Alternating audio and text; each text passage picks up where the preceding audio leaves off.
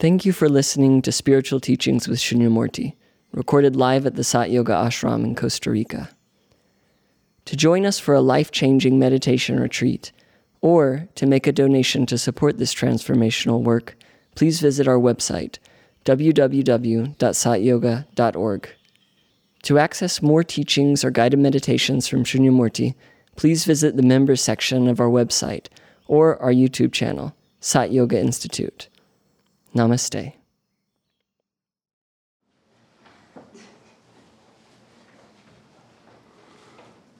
So the topic is Swarajya. Who knows what Swarajya means? The total sovereignty. What does that mean? The royal power to be in Shiva.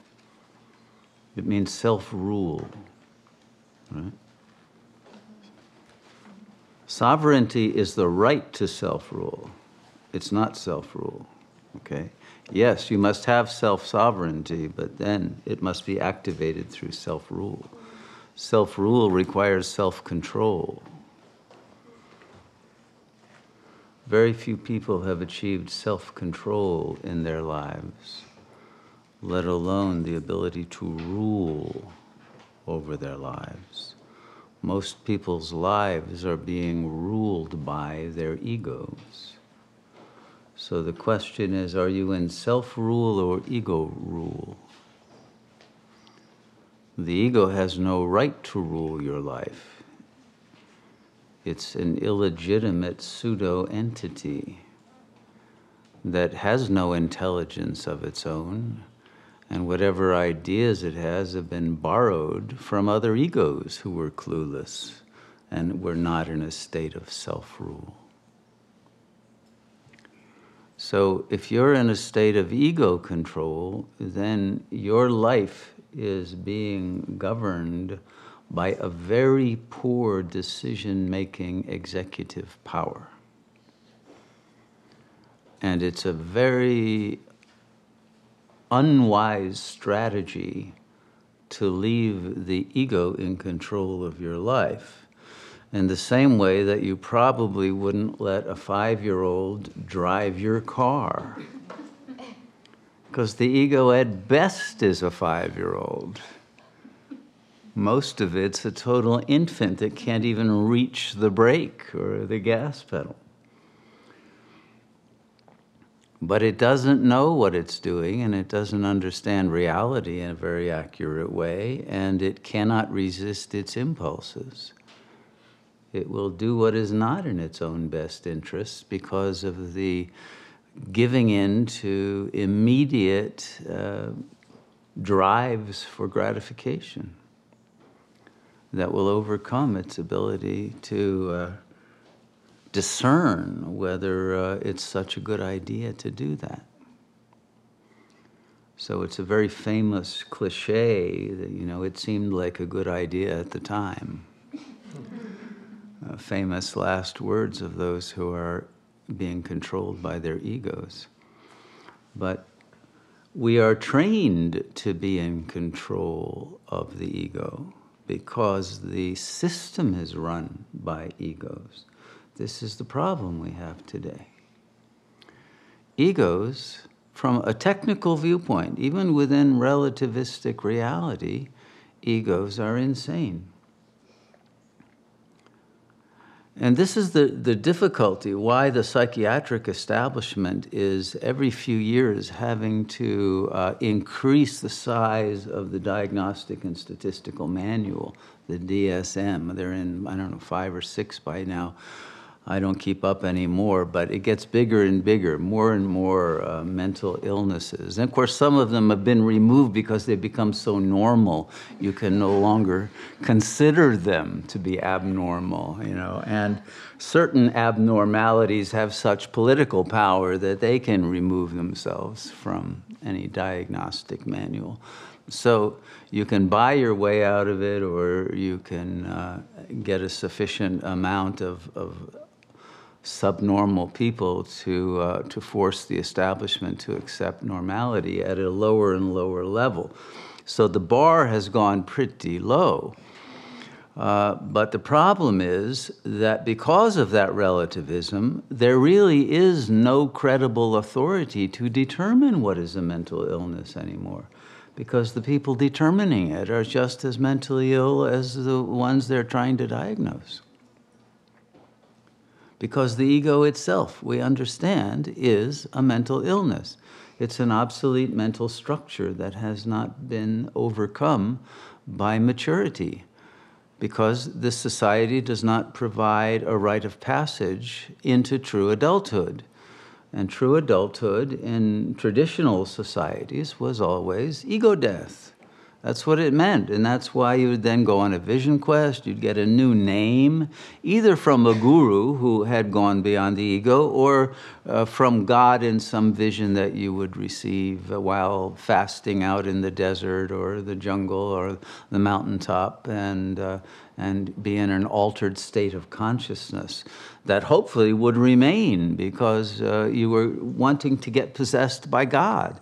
And then in that possession, you would know who you are.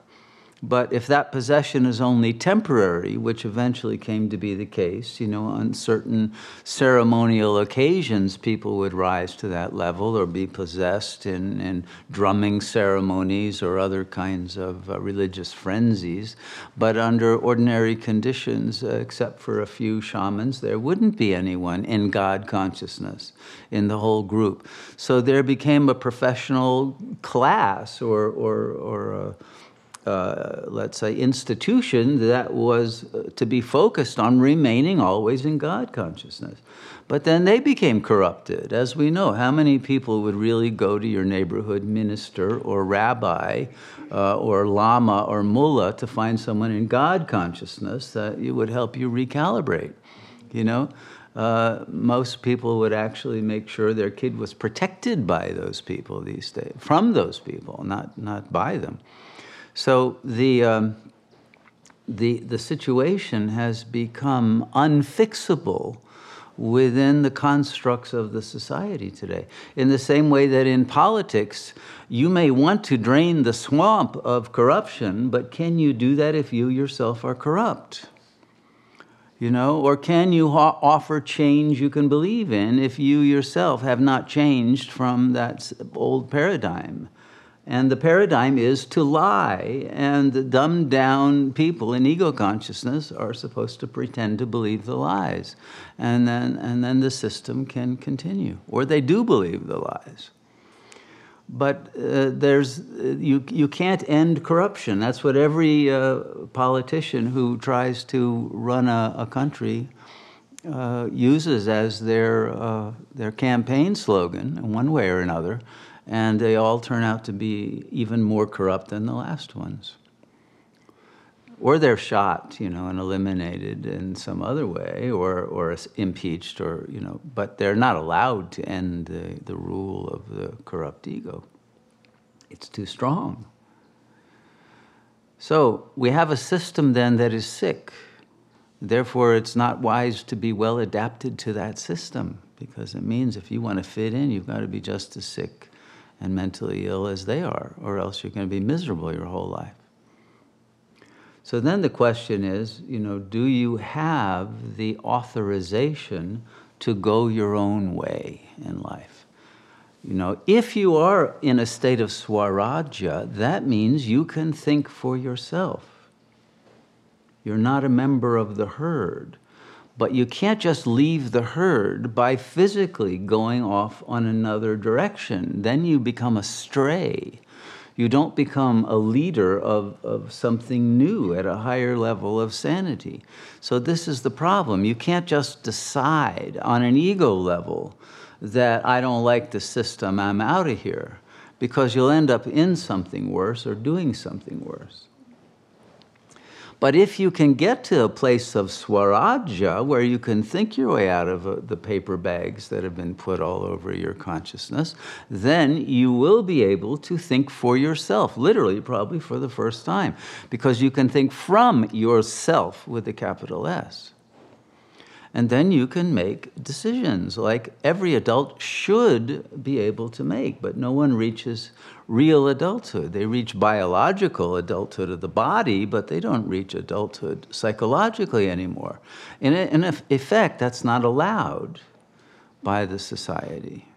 This is not meant to be a society of adults anymore out there. This one is. Yes, and that's why we with very great temerity face the prospect of one day inviting children here. It's hard enough to raise the inner child, but we better have a lot of raised inner children before we invite a lot of outer children here, because who's going to raise who? You know, so we'll end up with an intolerable chaos. But we don't have societies that anymore have adults who can then raise people who didn't become successfully adults through the childhood system of raising, because there is none. You know, there's no finishing school any longer. There isn't even a starting school anymore. So the situation is very difficult to achieve Swarajya, and yet everyone is told you should be autonomous, you should think for yourself, don't listen to other people. And in general, it's right. Why listen to somebody else when they're probably as mentally ill as you are? You know, so, and if you're mentally ill, can you really adequately discern someone who's not? You know, so that's why you can get trapped in a situation where you're following advice of people you think are wise, but they turn out not to be, or they turn out to be in part so, but not in other parts. So it becomes essential that you are able to think for yourself. And then the question is, how do you get there? How do you do it? How do you gain the capacity for authentic discernment so that you make accurate decisions? And you can only do that if you have transcended the tendencies to self-distort your perceptions and to accept distorted ideas and disinformation from external sources. Does it make sense so far? So a lot of people do this, make this choice based on tradition, but the traditions no longer function. It used to be that, yes, you could follow traditional patterns of dharma or of behavior, and they would work. They would be sufficient to enable you to lead your life. And there were two essential life forms that were encouraged.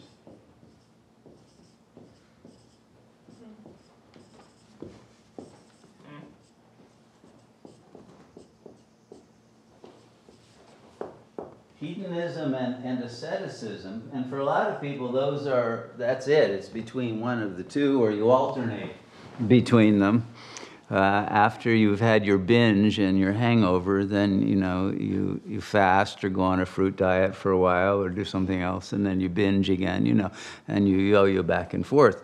Or some people are very strict, in one way or another. Strict in hedonism, you can be strict in that way too, and never turn down a feast and a joint or whatever it is that's one's pleasure.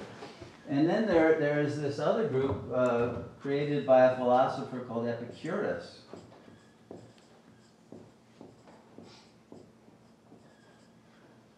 And I know that Epicurus has become like a dirty word in some religions. I know among the Ashkenazi Jews, they pronounce it apokoiros. The worst thing you can be called is an apokoiros, actually, right? In traditional shtetls among the Hasidim or the very Orthodox Jews. Why? Epicurus was a very interesting philosopher in ancient Greece, and he said you should live totally according to pleasure. Okay, so you'd think he was in the hedonist category. He should say you should only do what brings maximum pleasure. But then in the fine print he added, however, you will soon discover that many pleasures lead to pain. And a pleasure that leads to pain is not truly a pleasure. The pain is what you will be left with. so that when you actually begin to refine your taste for pleasure, and you want a pleasure that never ends and that can't be topped by anything, it turns out that it's the state of samadhi, and deep meditation where you transcend ego mind entirely, and you're in this absolutely blissful state and you don't want anything. So Epicurus said, if you really observe the results of experimenting with lower forms of pleasure, you'll discover they're not really pleasurable. Right? He discovered jouissance long before the term was invented, and he recognized that the only pleasures really were the pleasures of meditation. And so he lived a very meditative and austere life. One would think his life was ascetic. If you read him, you'd think he was hedonist. But actually, he was a man who could think for himself. And so he empirically rediscovered the wheel of Dharma, and that the only way to live without suffering was to live actually a yogic life. Now, so then why are the Orthodox Jews going to be so unhappy with this guy? Because, he made the right decisions in the same way you think that they would have made. And their objection was this: he did it out of his own choice. He didn't do it as a mitzvah, you see. He didn't do it because God commanded him to live that way. He did it on his own, and therefore he could change his mind. And if he changed his mind, then he would again be a demon. That's the way they would argue it in a Talmudic yeshiva in Eastern Europe. But the point is that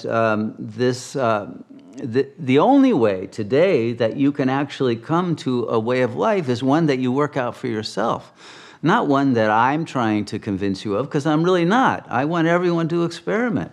But what I say is, take it to the edge. Don't take it to some irrevocable situation where you may get into some kind of a danger or a commitment or a process that you can't back out of, you see. So if you take it too far and get some disease or pregnancy or something else, your experiments with jouissance can lead to some very dangerous and unhappy results. But I think that you can't just whip the horse into giving up its desire for water. And you have to convince it that there are better forms of water out there than scotch or gin or whatever else they were drinking, on an ego level. So this becomes, I think, the only way that one can proceed. But if you're living in a community, those kinds of experiments also have to be very well regulated in accord with a paradigm of at least someone who's not falling apart or crashing, or at least as close enough into a state of swarajya that you can be guided into knowing when to stop or to change direction or course correct or in some way deal more intelligently with those impulses. But if you try to go cold turkey with a lot of things, it isn't going to work because you don't have self-control. So therefore, the highest and most urgent need is to gain self-control through gaining the wisdom and the disidentification from the ego so that you don't have to deal with the resistances of an unhappy infant who wants mommy's milk, in some form that has become poison. So this is, I think, why having a mentor, a guru, or a community of Dharma as a superstructure during that period in which you are learning to gain self-control and the wisdom of self-rule and self-sovereignty, and you do it through the realization that the only sanity is God consciousness. Okay? In the relative world, there is no longer any criterion for deciding what is sane and what is insane, because we have a society that itself is insane and antisocial and psychopathic. So what God consciousness must mean is that state of sanity that knows how to make accurate, wise decisions. That can be objectively determined to be such, and that enable then trust and growth and maturation and discernment to increase in a community that is in that kind of an energy field and a frequency, so that people learn to think for themselves and then don't require the superstructure any longer. And everything in terms of God consciousness has been internalized as self-realization. Thank you for listening to the Spiritual Teachings with Shunyamurti podcast. For more information on programs and retreats, click on the calendar section of our website, www.satyoga.org. Our work is made possible by the generous support of our listeners, viewers, and members. To make a donation, please visit the donate page of our website. We thank you for your support in our mission to share this timeless wisdom with the world. Namaste.